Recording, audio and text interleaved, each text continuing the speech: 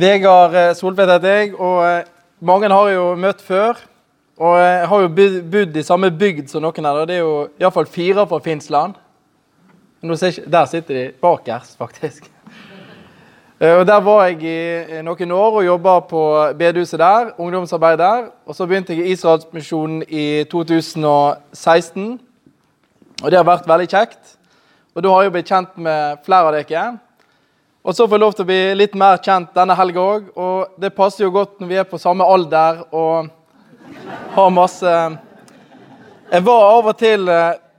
Jeg tuller i hvert fall masse med det med kamerater og meg som gikk og forkynte også, at av og til når vi var på møte så kunne jeg si det at hvis svigermora mi er her, så kan du gi beskjed, for jeg hadde ikke kjæreste eller kone, så kunne jeg ta kontakt. Hvis hun hadde en datter da. Men det jeg sluttet med, det førte ikke noe bra, eller det kom i hvert fall ikke noe respons. Så alle var redde. Men det er veldig godt å være sammen, og vi skal ha en bibeltime om Paulus og Abraham. Eller gikk det vekk nå? Det var oppe i stad, var ikke det? Hva som skjedde nå? Ja, nå er jeg i hvert fall der. Det er ikke meg som gjorde noe. Nei. Om Paulus og Abraham, eller Abraham og Paulus. Og da skal vi ikke snakke så masse om Abraham, men temaet blir hvordan Paulus skriver om Abraham, og hvorfor han mener dette er viktig. Og vi skal be litt sammen også, men noe av det jeg tenker av og til på når jeg leser Bibelen, det er hvem er det som blir nevnt i det nye testamentet fra det gamle testamentet. Jeg vet ikke om det tenker sånn av og til.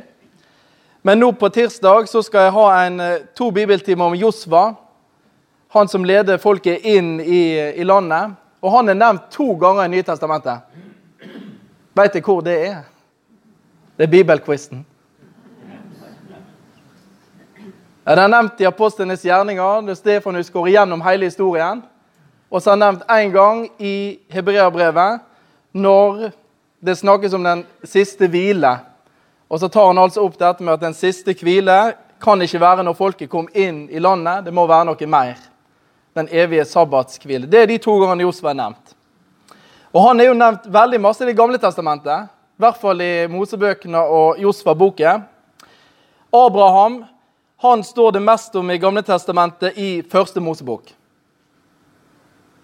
Og så står det av og til om Abraham i det gamle testamentet etterpå. Ofte så er det indirekte at han blir nevnt som en av fedrene, at ordet fedrene bruker vi på norsk. Men ellers så står det sjelden Abraham. Står i første krønikebok, for der står det masse ettertavle. Men sånn i tekst så blir ikke Abraham sitert masse i gamle testamentet, utenom i første Mosebok, der vi finner historien om han på noen kapittel der. Men så går vi til det nye testamentet, og der er det ingen personer som er sitert så ofte og henviste så ofte som Abraham fra det gamle testamentet. Han slår altså både Moses og David, og Josva selvfølgelig med sine 2 henvisninger. Så hvis jeg hadde spurt hvor er Abraham nevnt i det nye testamentet, så er det vanskelig å huske alle de plassene. Det er veldig ofte. I det første verset i Nye testamentet blir Abraham nevnt, og så fortsetter det utover. Både Abraham, David og Moses. Og det er altså litt det vi skal ha bibeltime om. Ikke fullt svar på det på en time selvfølgelig, men hvorfor blir Abraham nevnt så ofte? Hvorfor er han viktig i det nye testamentet? Der han har vært litt skjult i store deler av det gamle testamentet. Han var ikke glemt selvfølgelig, men han blir ikke sitert og nevnt så ofte på grunn av vår far Abraham. Men det finner vi ofte i det nye testamentet.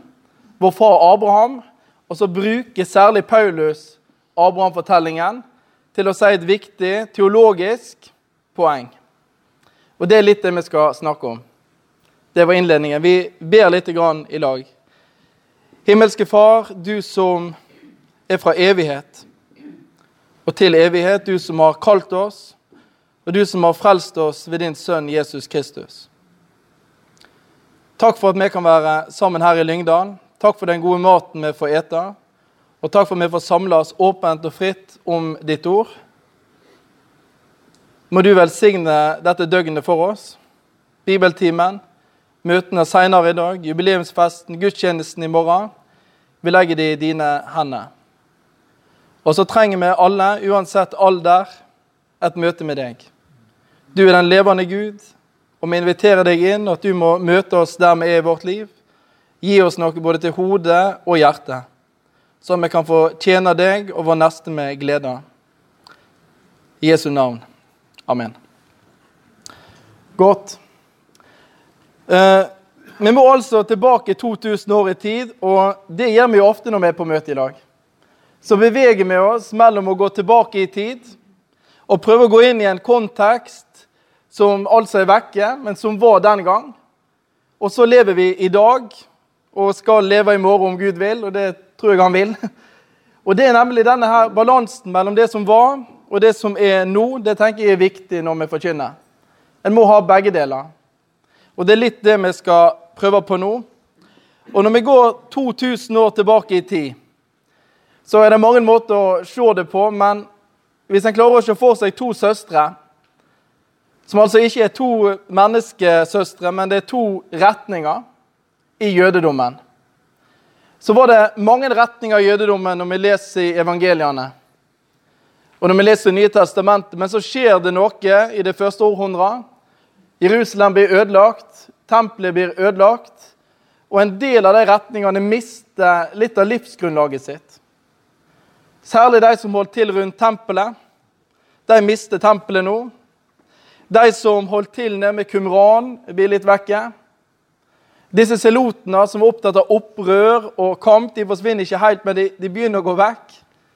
Men en av de retningene, den overlever og blomstrer, og det er de som hører til fariseerpartiet, og det utvikler seg jo etter hvert til å bli rabbinismen, rabbinsk jødedom. Og selv om man ikke er helt lik den ortodokse rabbinske jødedommen som den fariseerjødedommen vi finner i Nye testamentet, så er det likevel mange likhetstrekk. Det er jo den linja det har gått på. Og samtidig, i det første århundret, så kommer det en ny søster fram. De som hører til Nazareer-linja. De som tror på jøden Jesus fra Nazaret og følger etter han. De som ofte blir omtalt som veien. Fordi at de følger han som sa han var veien, sannheten og livet. Og så er det disse to jødiske søstrene som lever i det første århundret og lever helt frem til i dag. Og så er det å utvikle seg. Og så er det en forskjell. Det er mange forskjeller mellom disse to. Elisabeth Levi, hun sa på et seminar i vår, hun som er leder på Kaspari Senter, at disse to søstrene, hvis du tenker på de som et hus, så kan du enten velge å åpne vinduer og dører og slippe andre inn, eller du kan lukke og være for deg selv. Og så brukte hun det bildet. Og så sa hun at fariseerlinja, rabbinismen, på mange måter så lukker de. Det er for jøder, og de lukker seg inne. De er for seg selv i synagogene, mens Nazareer-linja, de som tilhørte veien, den jødiske gruppa, de åpner jo opp alt. Alle er velkommen. Uavhengig av nasjonalitet, tungemål, rangsorden, om du er kvinne eller mann, om du er slave eller fri, om du er jøde eller greker, så er du velkommen inn på like vilkår. De åpner opp alle vinduer, alle dører. Og det er litt de to linjene vi skal se på nå. Hvordan gjør de det? Begge disse linjene er levende opptatt av det gamle testamentet, den hellige skrift, som autoritet og som retningslinje. Så de som tilhører Nazareer-linja, veien, altså Peter, Paulus, Johannes, Jakob og så videre, de er opptatt av hva har Gud meint helt fra begynnelsen av. De kom ikke med noe nytt som Gud nettopp har kommet på, men de sier at det har lagt noe helt fra begynnelsen av. Det er Guds store frelsesplan, og der har det skjedd noe nå. Derfor åpner vi opp. Så det følger det med så langt. Jeg synes det er et greit bilde. Og så er det jo tragisk å se hvordan denne veien, som etter hvert blir kristendommen, lukker igjen for jødene. De som altså begynte å åpne opp. Og så kommer hedningene, eller ikke-jødene i flertall, og så lukke det igjen på utgangspunktet. Men det er en annen historie. Nå skal vi være det første århundret her. Og da er mitt utgangspunktet som jeg skal ha en bibeltime om. Abrahamsfortellingen som er et nøkkelmotiv. Og når vi skal ha bibeltimer på tirsdag om Josva, så bruker jeg også Abrahamsfortellingen som en nøkkelmotiv. Og da særlig de løftene som Gud gir Abraham, for å forstå ikke bare det gamle testamentet, men hele Bibelen. At de løftene følger Bibelens fortelling. Og hva løfte det Abraham får? Jo, han får et løfte om et folk, ei ett. Han får et løfte om et land. Kan det siste løftet? Ja, det kan det. Det er jo velsignelse til alle folk. Et universelt løfte. Dette skal gjelde alle. I deg skal alle slekter på jorden velsignes. Og vi skal se på denne fortellingen her, og det Gud gjør med Abraham. Og særlig når vi kommer til Paulus, og det vi skal snakke om nå, så er det altså dette store spørsmålet. Hvordan ble Abraham rettferdig for Gud? Hvordan kunne denne mannen her stå framfor Gud rettferdig? Hvor tid ble han rettferdiggjort? Det er det store spørsmålet. Det er noen bøker som er skrevet mellom det nye testamentet og det gamle, eller motsatt, mellom det gamle og det nye testamentet. Og de kaller vi ofte for gammeltestamentlige apokryfer. Det er jo kanoniske bøkene, og det er mye interessant, god lesning der, synes jeg. De har nettopp kommet ut med en ny oversettelse. I vår Bibel har de jo ikke fått plass, men les det gjerne, og se på de ikke er en del av den bibelske kanonen, og skal den autoriteten selv sagt. Men de viser jo, tenker jeg på mange måter, hvordan jøder særlig tenkte i de århundrene før Jesus kom. Og jeg har lyst til å sitere fra 2 bøker, og det er for å gi et bilde, særlig med hvordan jødene på Jesu tid og århundrene før tenkte om Abraham. Hvordan skriver de om Abraham? For Abraham dukker opp noen ganger i disse apokryfe skriftene. Og der finner vi altså en helt sånn konkret tolkning av hvordan de forstår denne patriarken, og særlig i forhold til hans rettferdighet. Og så skal vi altså bruke det som står her, og så skal vi se på det Paulus skriver, og hvordan han på en god måte, særlig i Romerbrevet og Galaterbrevet, utfordrer denne tenkningen. Altså den forståelsen disse gammeltestamentlige apokryfene har av Abraham, går Paulus i rette med, og så gjør han som en god jøde, han diskuterer skrifter. Og så er det akkurat som han spør, sånn som de har lest og forstår Abraham-fortellingen, det må være feil. Hvis vi ser på det på denne måten, så får vi et annet bilde. Men hva er det da som står? Hvis vi går til Siraks bok, og den har det sikkert ikke med, så det trenger ikke å slå opp. Men i kapittel 44 der, og vers 19-20, så skrives det om Abraham.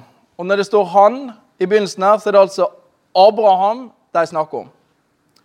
Og da tolker de Abraham på denne måten at han, altså Abraham, holdt den høyestes lov og ble tatt inn i pakt med han. Han satte paktsteiner på sin kropp, og han var tro da han ble prøvet.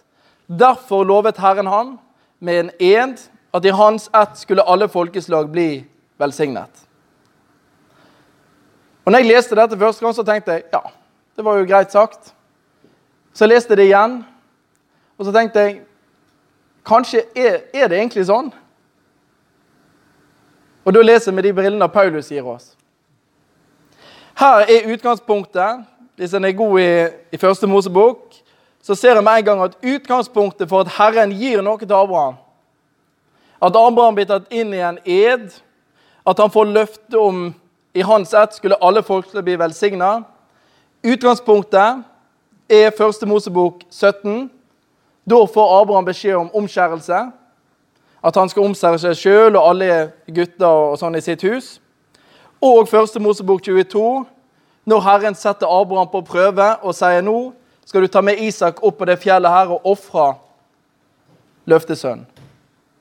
Utgangspunktet for at Gud gir noe til Abraham altså omskjærelsestegnet, og at han var lydig i prøven. At han viste lydighet til Gud når Gud ga han en befaling.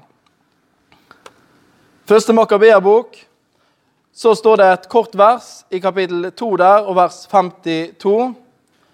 Og der står det, «Sto ikke Abraham fast i troen da han ble satt på prøve, så Herren regnet han som rettferdig.» Her forminer dette rettferdighetsbegrepet, og den forståelsen av at Gud regner Abraham som rettferdig, fordi han var trofast når han ble satt på prøve. Igjen, når Abraham viser Gud at han villig til å ta Isak med opp på fjellet og offre han, så tolker Makkabeerboka og disse gammeltestamentlige apokryfene at da ble han regnet som rettferdig. Han viser seg verdig rettferdigheten. Vi kunne sitert litt andre vers også, men jeg tenker dette gir et bilde av den samtida Paulus lever i, og hvordan noen jødiske retninger på Paulus tid helt sikkert forstod Abraham. Og ikke bare Abraham som historisk person, men det som skjer med Abraham som patriark, som stamfar. Og det at han ble regnet som rettferdig, i hovedsak 2 ting, på grunn av omskjærelsen, paktstegnet, og lydigheten, offeret av løftesønn Isak. Og disse 2 tingene blir da viktige. Abraham følger Guds lov, Guds befaling, og Abraham var omskjært. Derfor blir han regnet som rettferdig. Og det er i møte med en sånn tanke at denne Nazareer-linja, veien med Paulus og de andre kommer inn. Og der åpner de jo opp vinduene og dører for alle. Og så må de kunne forsvare det. Hvorfor gjør de det? Hvorfor er det sånn at han Vegard som kommer fra Norge kan bli rettferdig for Gud uten å bli omskjært? Det er jo hele problemstillingen de ville rette mot Paulus og de andre. Hvordan kan det invitere inn andre nasjoner, andre folkeslag, og si at de blir Guds barn og rettferdige uten at de er omskjært? Uten at de holder loven? Det er feil, for det har vi gjennom hele vårt historiefolk. Det gir oss et spesielt folk. Omskjærelsestegnet, lydigheten. Hvis de tenkte sånn som disse apokryfe-skriftene. Og så kommer Paulus, som er en stor teolog, misjonsmann. Han er jo egentlig en veldig god potet, så kan nesten alt.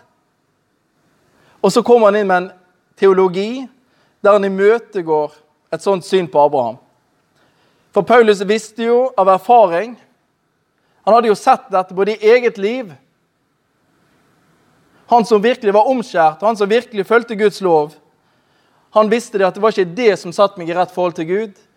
Det var når jeg bøyde meg for den rettferdigheten som er fra Gud på vei til Damaskus. Han visste det fra eget liv, han visste det fra sine misjonsreiser og møter med andre folk, at Gud virkelig rettferdiggjorde mennesker som ikke var omskjært, som ikke hadde Guds lov. Det var noe annet som kom inn. Han visste at et rett forhold til Gud ikke baserte seg på lovgjerninger, hverken omskjærelse eller lydighet i prøve.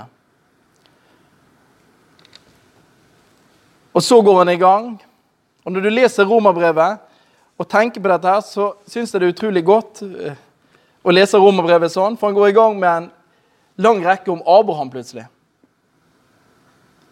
Og for en jøde som kunne skriftene og var godt kjent, så visste de det med en gang at Abraham er ikke mye nevnt i det gamle testamentet, sånn som vi sa. Men for disse gutta her så er det viktig. Det er viktig å gå tilbake og se hvordan ble egentlig Abraham rettferdig for Gud. Og så blir Abraham den mest siterte personen i det nye testamentet fra det gamle testamentet. Han tar i bruk det som heter kronologisk lesning, og det høres ganske lurt ut når vi sier det nå, men det er altså det han gjør. Paulus sier det jo ikke sånn rett ut, men det er jo nesten som han sier det at en kan ikke begynne å lese Abraham fra kapittel 17 i første Mosebok, en må begynne fra kapittel 12. En må begynne på begynnelsen. Og så bruker han hovedvekta si på kapittel 12 til 15, altså ikke kapittel 17, ikke kapittel 22, men kapittel 12 til 15. Der Abraham er en helt vanlig mann som Gud snakker til og gir løftet rett inn. Og så bruker han denne fortellingen. Hvordan blir Abraham rettferdig for Gud? Hvor tid får han disse løftene fra Gud? Og så sier han at det skjer jo før. Før omskjærelsen og før prøven Gud satte han på. Og på den måten så går Paulus inn i en intern jødisk diskusjon på mange måter. Og så imøtegår han, og han utfordrer denne tradisjonelle forståelsen og tolkningen av Abraham, som vi finner i de gammeltestamentlige apokryfene. Jeg synes jo dette er veldig gøy da, men jeg vet ikke hva det synes. Men når jeg kommer inn i hele den tanken her, og ser denne interne jødiske diskusjonen, så er det faktisk viktig for det som skjer etterpå. Og det er grunnen til at vi sitter her i dag. At evangeliet gikk ut, og at de åpner dørene for alle. Og derfor er dette stort. Det har forandret hele måten menneskeheten tenker på. Fra å være lukket til åpen. Og det har forandret Europa spesielt, og hele Vesten og andre kontinenter, helt grunnleggende. I måten jeg tenker etikk på, at jeg måler det ut og opp mot en absolutt sannhet, at det finnes noe rett og sant. Det er måten vi tenker tid på, tenker rettferdighet på, tenker inkludering. Dette er viktige ting. Og særlig er det jo Romerbrevet Paulus tar dette fram. Der han har 2 hovedtemaer. Og sett i dette lyset her, så synes jeg også at kapittel 1 og vers 16 i Romerbrevet gir mer mening. For det første han sier, det er jo at evangeliet er altså Guds kraft til frelse for alle. Hver den som tror. Uavhengig av hvem du er, om du er omskjært eller ikke, om mora og faren din er jøde eller ikke. Evangeliet er Guds kraft til frelse for alle som tror. Det er det første. Det universelle aspektet. Og det andre, det er jo at han fastholder dette, at det finnes fortsatt et jødisk folk i Guds plan. Evangeliet er for jøder først, og så for alle andre. Så han har altså dette universelle, og han har det partikulære, det som gjelder en del, det jødiske folk. Og så bruker han jo de neste 15 kapitlene i Romerbrevet på å legge ut dette aspektet. Og her har jeg skrevet noen setninger. Og jeg tenker at når Paulus går i gang her, så ønsker han å vise at i det øyeblikket et menneske ikke blir rettferdig på grunn av lovgjerninger eller omskjærelse, så står altså både hedninger og jøder på lik linje i forhold til rettferdiggjørelsen av Gud. Og dette tror jeg vi må ta opp i dag også. Det skjer noe rundt omkring i verden i noen kristne sammenhenger som vil si det at jøder trenger ikke evangeliet, for de er allerede frelst på grunn av utvelgelsen. Men Paulus går jo helt imot, og så sier han at her er det ingen forskjell når det gjelder Guds frelse og evigheten og rettferdighet. Og han går helt tilbake igjen til Abraham og viser det. Det er ikke nytt det Gud kommer med, det har lagt der hele tiden. En står altså framfor Gud rettferdig på lik linje, og det er evangeliet som er Guds kraft til dette. Og han skriver videre i hele kapittel 2 og 3 egentlig, om hvordan både jøder og ikke-jøder er alle under synden. Det er ikke sånn at en jøde er mindre syndig enn en ikke-jøde. En står alle under Adams fall. Alle står under synden og dommen, og alle mangler ære framfor Gud. Og begge blir altså ufortjent av hans nåde kjent rettferdige, frikjøpte i Kristus Jesus ved evangeliet. Og så avslutter han kapittel 3 med å skrive hvordan Israels Gud rettferdiggjør både de omskårne og uomskårne ved samme tro. Og det er et kraftig vers. Det er ikke en tro for jøde og en tro for ikke-jøde. Det er den samme trua. Av og til, det opplever jeg av og til i våre sammenhenger, så snur jeg litt opp ned på det. En sier at jøder blir frelst på samme måte som oss, og det er riktig, men det er også feil utgangspunkt. For det Paulus tar tak i her, og sier det jo at hedninger blir frelst på samme måte som jødene. Og så går han rundt og så sier han at dere blir frelst på samme måte som jeg som jøde, gjennom Israels Messias. Guds frelsesvei for jødene Guds frelsesvei for alle folk.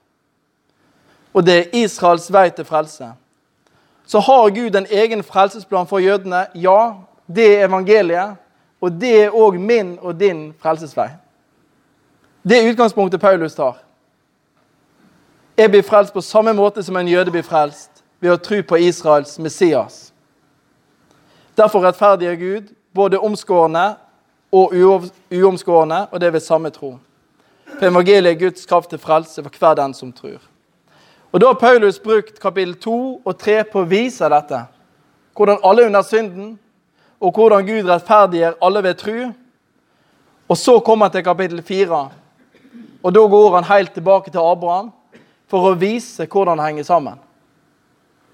Så han har altså hatt en lang innledning, og så kommer han til jødenes stamfar, Abraham. I Romerbrevet 4. Og hvis det er med Bibelen nå, så kan det godt slå opp i Romerbrevet 4.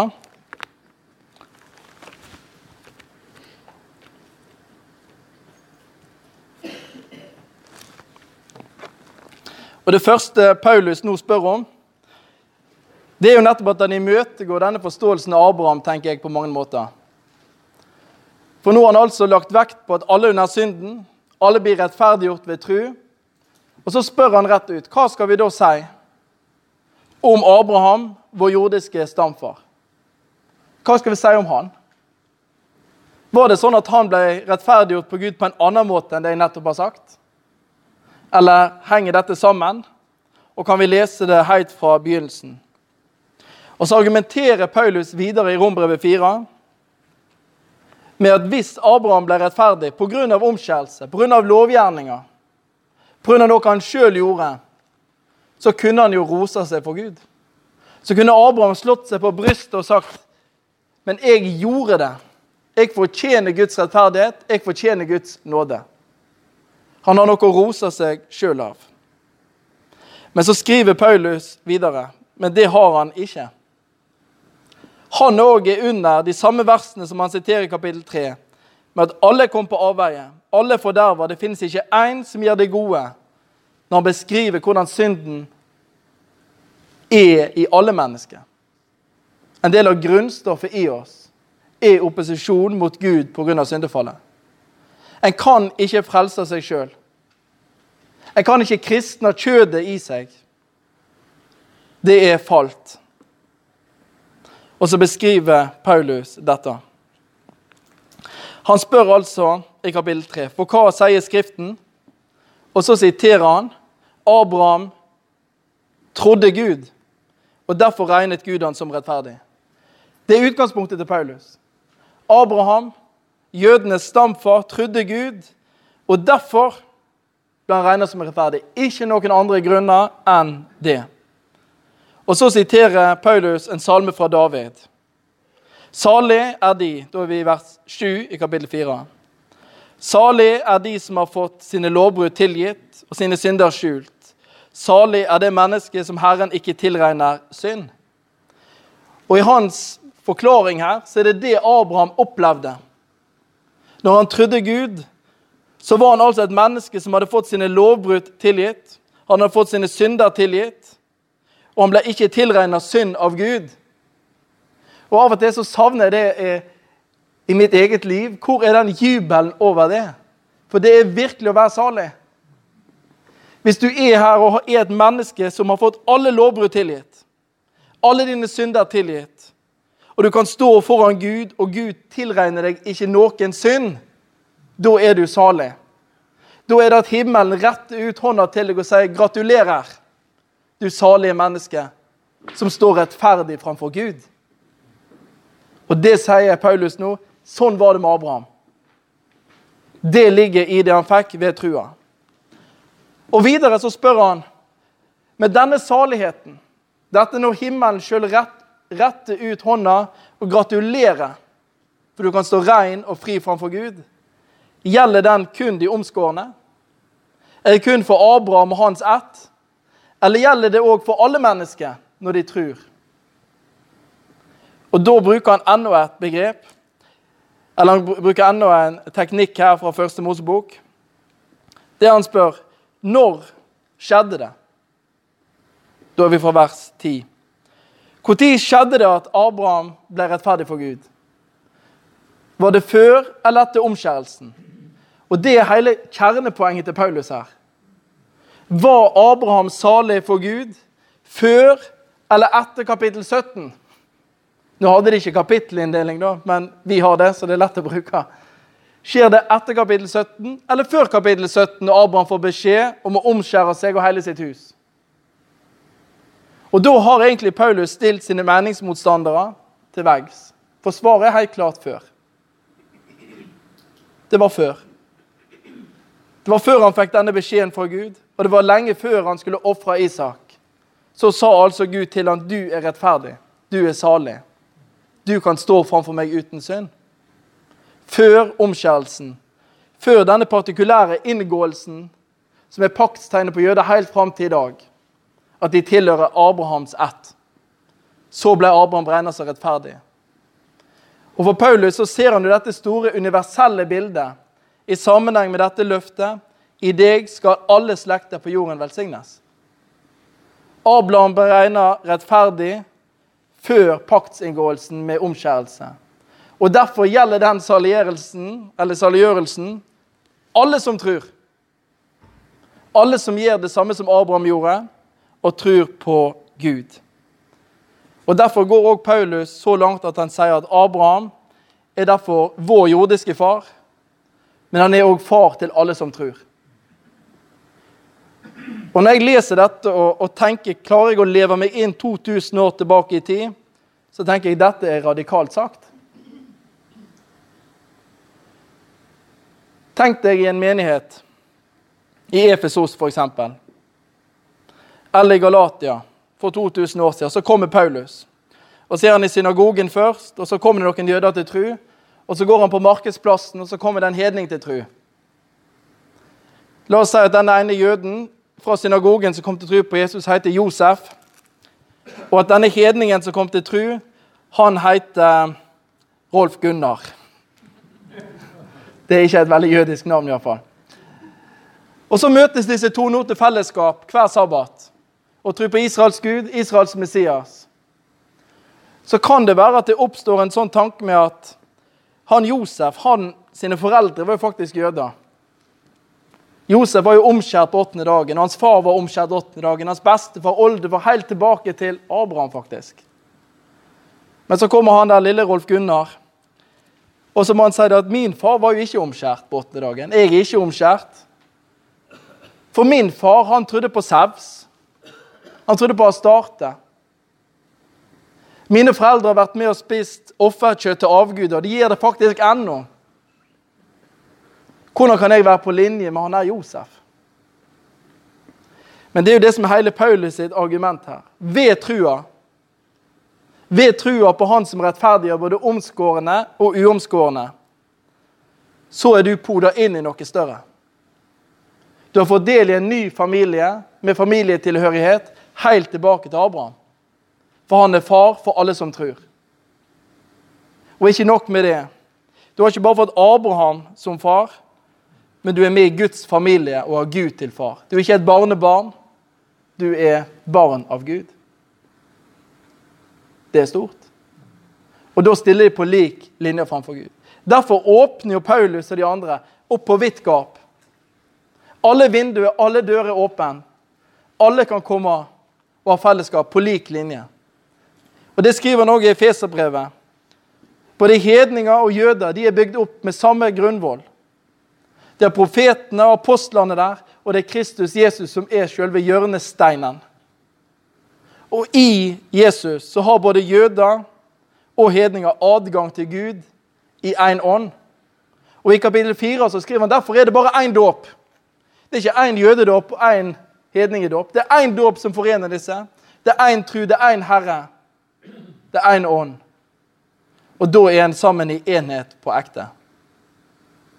Derfor er det ikke noe forskjell framfor Gud, hverken på Rolf Gunnar her i Efesos, eller på Josef. De står på lik linje framfor Gud. Og så åpner de opp alle vinduer, alle dører, og de går ut med frimodighet og forkynner evangeliet, både for jøder og hedninger. Ja, nå glemte vi å bla her. Og i Galaterbrevet så skriver han jo også dette, at Skriften forutså at Gud vil rettferdiggjøre hedningene ved tro, da han på forhånd forkynte dette gode budskapet til Abraham. I deg skal alle folkeslag velsignes. Så når Paulus, Peter og de andre som tilhører denne jødiske søstre veien, åpner virkelig alle dører og vinduer, så er det nettopp fordi at de har hele det gamle testamentet med seg.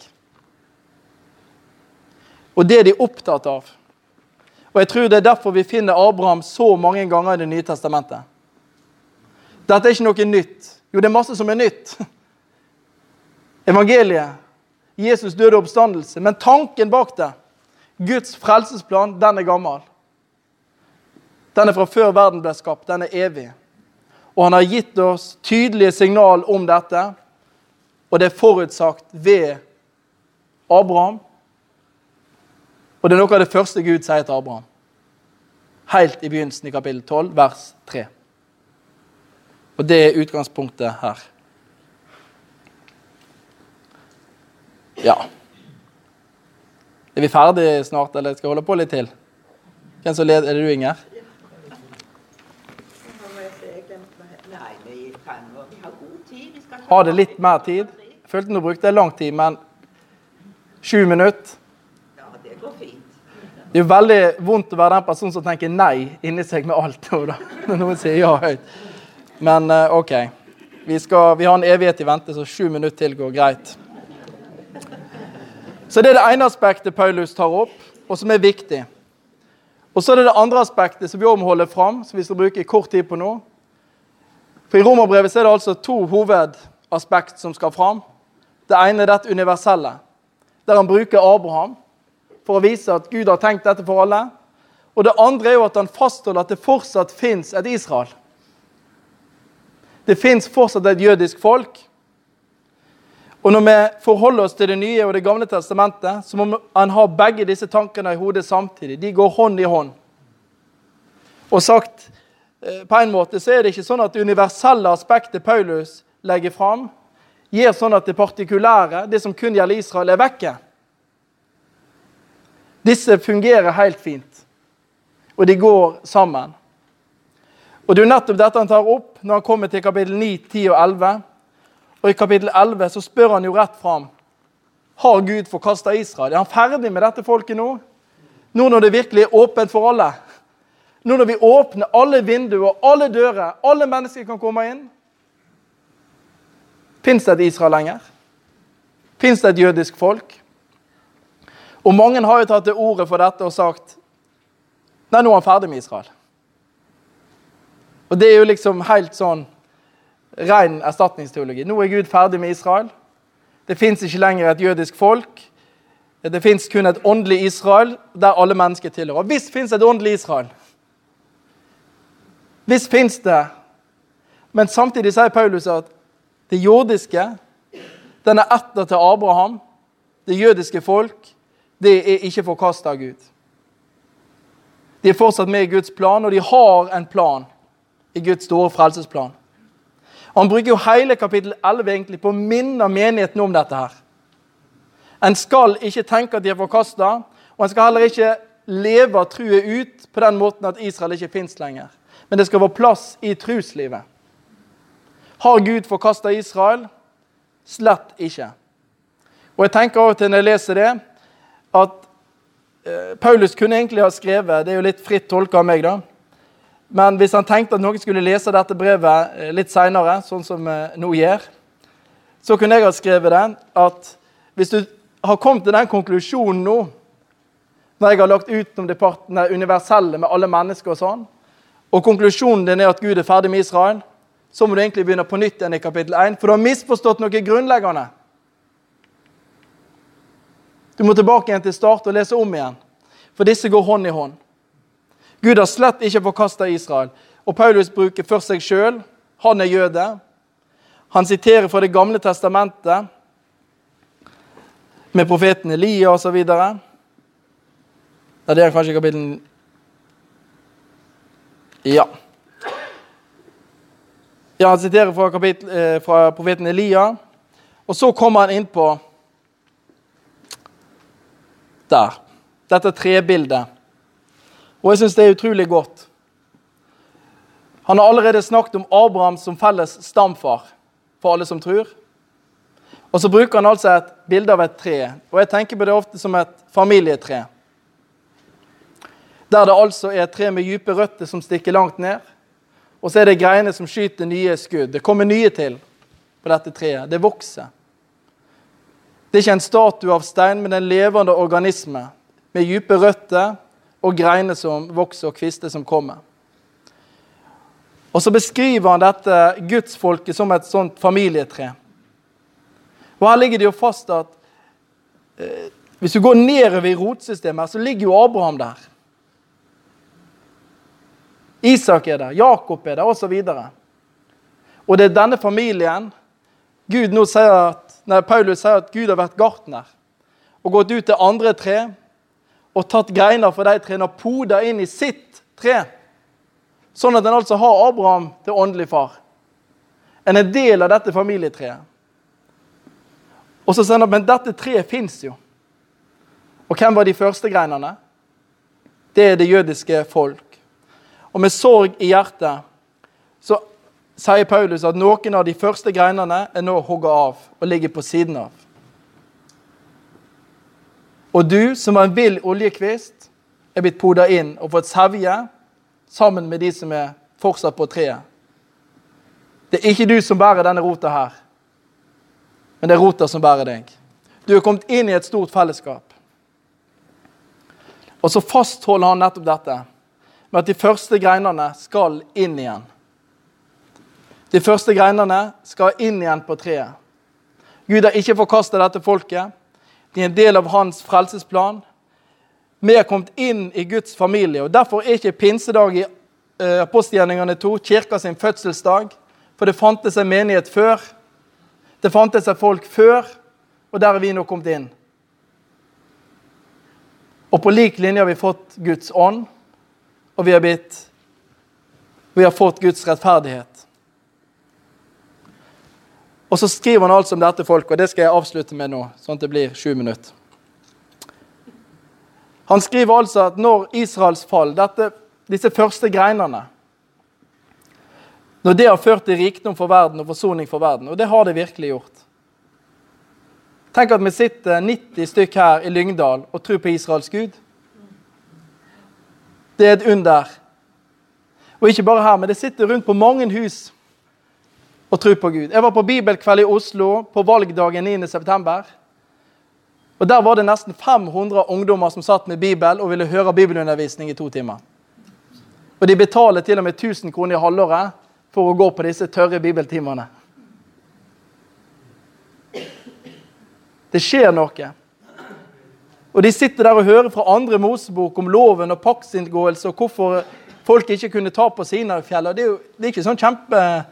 Det er ikke mye show da. Men de kommer og de betaler for det. Det er et under. Israels fall førte til rikdom for verden, forsoning for verden. Evangeliet gikk ut, og det er virkelig Guds kraft til frelse. Det er sånn du sitter her. Og så holder han fram et profetisk budskap som jeg har lyst til å legge inn over oss til slutt. Og derfor holder vi på med det vi holder på med Israels misjon. For han sier, han tar oss med inn. Nå er delt verset opp i 2 her, men det som ligger mellom er jo, altså hvor masse mer skal ikke da bety at de kommer med i fullt tall. Når disse greinene som nå ligger på siden, når de kommer inn igjen på det treet som er deres, fordi at de bøyer seg for den rettferdigheten som er fra Gud, evangeliet, som er Guds frelsesvei for Israel. Hvor masse mer skal ikke det da bety for verden, for folkeslagene? Når fallet har vist at det blir til rikdom, hvor masse mer skal det ikke da bety når de tror på han som Israels Messias? Hva må ikke det føre til at de blir godtatt? At de kommer inn igjen på det treet som deres? Og så skriver Paulus, jo, liv av døde. Det det må bli. Og i det bildet så kanskje jeg tenker meg en større omveltning enn liv av døde. Det helt grunnleggende umulig. Og det helt grunnleggende stort. Der det var dødt blir det liv. Og det sånn han forklarer det. Og jeg tenker at vi, når det gjelder misjon og folkeslagene og verden, så lever vi i en spennende tid. Der Bibelen snart oversatt til alle språk i verden for første gang. Det har aldri skjedd før. Og samtidig så ser vi at kompassnåla peker igjen tilbake til Jerusalem. Og det en jødisk bevegelse som vokser, som tror på Jesus. Det mye spennende i vente. Og Gud gir noe i den jødiske verden, og det skal vi få lov til å være med på. Ikke fordi at Gud avhengig av vår hjelp. Han klarer det fint selv, tror jeg. Men han inviterer oss med på misjon. Være med og få disse første greinene inn igjen på tre ved evangeliet. Så har jeg lyst til å være med. Jeg vil ikke la det toget gå fra meg. Og det skal vi invitere mennesker til. Vi skal invitere menighet og forsamlinger med på det Gud gjør. For det skjer noe stort. Og det med Jesus i sentrum. Han som Israels Messias og verdens redningsmann. Skal vi be sammen. Jesus, takk for evangeliet. Takk, Herre, for at det åpent for alle. Uavhengig av alder, uavhengig av kjønn, status, nasjonalitet og etnisitet. Så kan vi få komme til deg, og med tro blir vi erklært rettferdig, uten synd og skam i møte med deg. Takk for evangeliet. Og så ser du det vi har snakket om nå, Herre, må det bli til virkelighet i våre liv, at vi kan få tro, at vi virkelig er podet inn, at vi har kommet inn i en stor familie med røtter helt tilbake til Abraham, og at dette folket vi har fått evangeliet fra, fortsetter med i din plan, Herre. Israel skal bli frelst, det har du sagt, og så ser du løftene som gitt, og jeg takker deg for det vi får være med på å se med den messianske bevegelse som vokser, Herre. Og det skjer i vår tid. Takk for at vi får være med på det, og jeg ber om at det må lykkes på alle måter. At evangeliet må få komme ut, og at jøder som sammen nå må få se hvem du er. At du er Israels Messias og verdens redningsmann. For Jesus skyld. Amen.